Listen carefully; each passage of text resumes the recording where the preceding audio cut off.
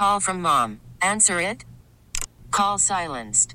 Instacart knows nothing gets between you and the game. That's why they make ordering from your couch easy. Stock up today and get all your groceries for the week delivered in as fast as 30 minutes without missing a minute of the game. You have 47 new voicemails. Download the app to get free delivery on your first 3 orders while supplies last. Minimum $10 per order. Additional terms apply. Hiring for your small business? If you're not looking for professionals on LinkedIn, you're looking in the wrong place. That's like looking for your car keys in a fish tank.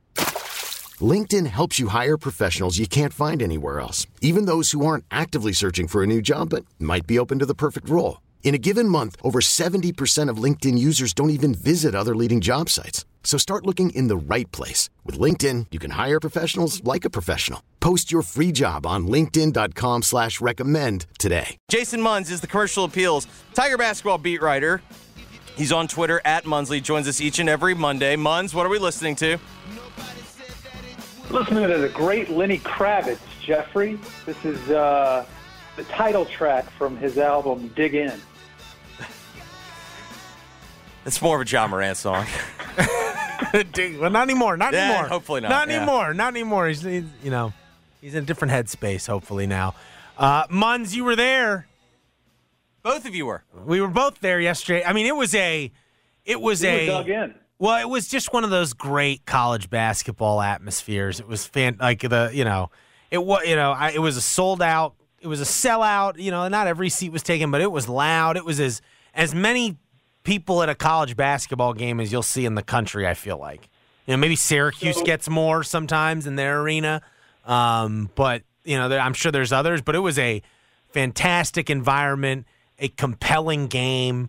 Obviously did not turn out the way Memphis wanted in the end. But just it still was nonetheless a memorable experience. And I think particularly because it wasn't a situation where, oh, no, they lost to Houston and now they can't make the NCAA tournament. It wasn't like that. It was like, oh, they missed a chance to beat number one for the first time ever. But, hey, they're going to get another shot at them in the AAC tournament, potentially.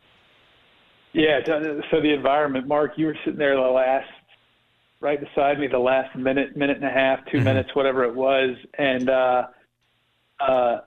it was they were so into it, the fans, that because our seats are right up against the barricade of the front row, where we're sitting, and the fans were leaning over the barricade to the point where the barricade was rocking. At least it was rocking me back and forth because of Harold Bird was getting into it, man.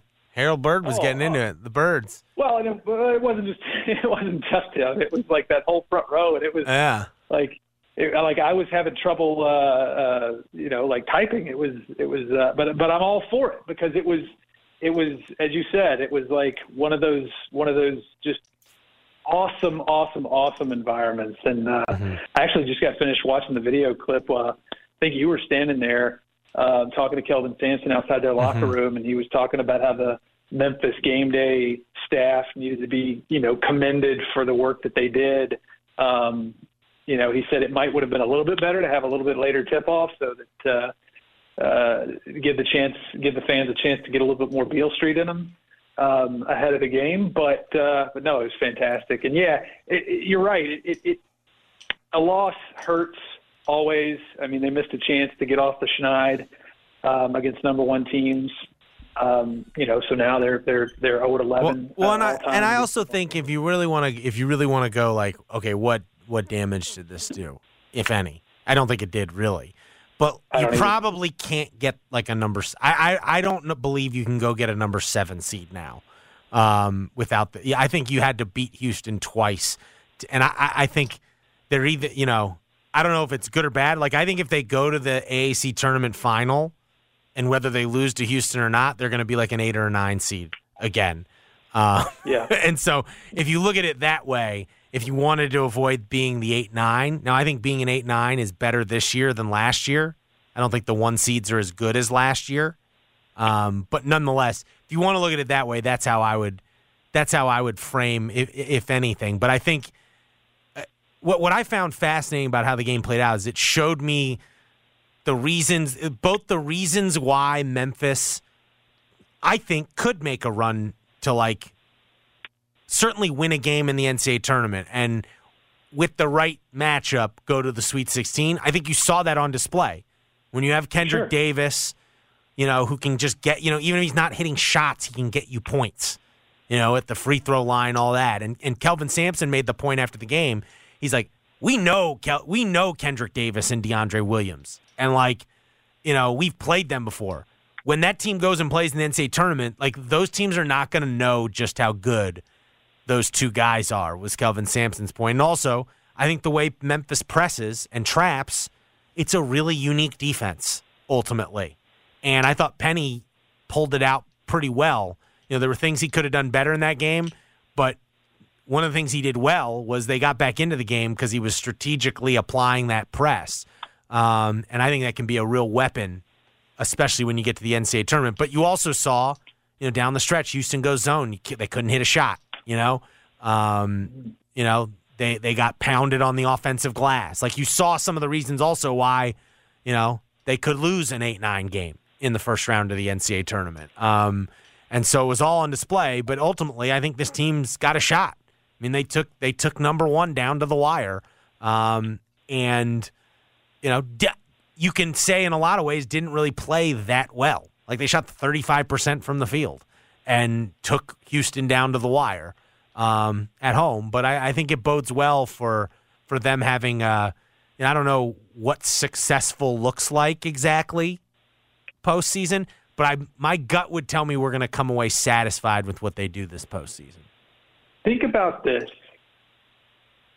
Houston, over the course of an entire season, there's still the conference tournament, there's still the NCAA tournament, but over the course of an entire regular season, Houston has allowed 56 points per game. Kendrick Davis scored 26 points by himself against that defense. You know what I'm like? I just think that's when we're thinking about this being the last game in Memphis this season and the last game Kendrick Davis will ever play in Memphis. I just think that we need to sort of take a second to appreciate what he's done this season. And I mean, I can't remember if we talked about this last week or not, but he is on pace. And I forget the exact numbers. I know 700 points is one of them, but Kendrick is on pace to become just the second player ever in program history to eclipse 700 points. I think it's 185 assists and maybe 75 steals in the same season. The only other player to do that in Memphis history in one season is Penny Hardaway. So, just kind of wanted to get the Kendrick Davis appreciation, soapbox spiel out of the way. But it's going to be, it's not going to be boring. Whatever happens from here on out for Memphis, it's not going to be boring. That's for sure. Yeah. No. And they've shown there's pieces there beyond Kendrick and DeAndre where if you can get a few of them playing well at the same time, yesterday it felt like, Chandler and Malcolm played well as in supporting roles. And it felt like what they were missing really ultimately was either DeMarie or Elijah McCadden or Jonathan Lawson. They needed one of those guys to hit shots for them. DeAndre had, but I think part of that was, Houston targeted. Or Jaden. You needed another perimeter shot maker. Yeah. Particularly in the first half when it felt it just really felt like the biggest difference in the first half was Houston got a bunch of open threes and hit a lot of them. And they guarded Memphis really well in the half court. If you really watch that game closely, Memphis did not get much in the half court. They got free throws. Kendrick got to the line quite a bit. But if Kendrick wasn't hitting a bunch of hitting a bunch of shots on that Houston defense, and certainly DeAndre wasn't either. I thought they did. I thought Houston's half court defense was really good, and probably I wouldn't want someone who's playing me the NCAA tournament to watch that film if I was Penny Hardaway, because I think the defensive template that Houston used is something that, someone can, if you're switching up zone man and you can really kind of hedge, you have the bigs to like really hedge hard on Kendrick Davis, it really disrupts their offense, their offensive flow, because they don't have a ton of guys who can just hit, who Kendrick can release to and can just hit a jumper. In fairness, though, I don't know how y'all felt because y'all were in person. Just on TV, I'm not sure how many other defenses can do to them. No, that's true. What Houston did. Houston's a great defensive team. And on top of that, they were very long. They were very athletic. And the refs let them play in the second half, too. Oh, yeah. Yeah. Yeah. That they did. Yeah. And so, but all in all, it was, I thought, a encouraging performance by this team in terms, I just thought that, they presented well against the number one team in the country, even though they obviously came out on the short end. All right, let's look ahead now, Munz. We know the AAC tournament bracket. Memphis is going to play UCF for SMU on Friday at 6 o'clock. UCF. They will play either Tulane, Wichita State, or I don't know who the other team. Tulsa. So it's probably, I think you're going to play Tulane or Wichita State. I think it's Wichita. If you advance to the semis. You don't think Tulane will get there? You don't think this is going to be a revenge tour for the Tigers? I think in the same way that Tulane's a bad matchup for Memphis, Wichita State is a bad matchup for Tulane. And I'll say this, Wichita State's probably playing better than Tulane right now. Like Wichita State, Wichita State's playing pretty well. I told you a couple weeks ago that I did not think Tulane was going to finish second in the league because they had that week stretch where they had 4 games. That week stretch started by losing at home to Wichita State by it wasn't close. Jaron Pierre scored 30 points against that Tulane team in New Orleans.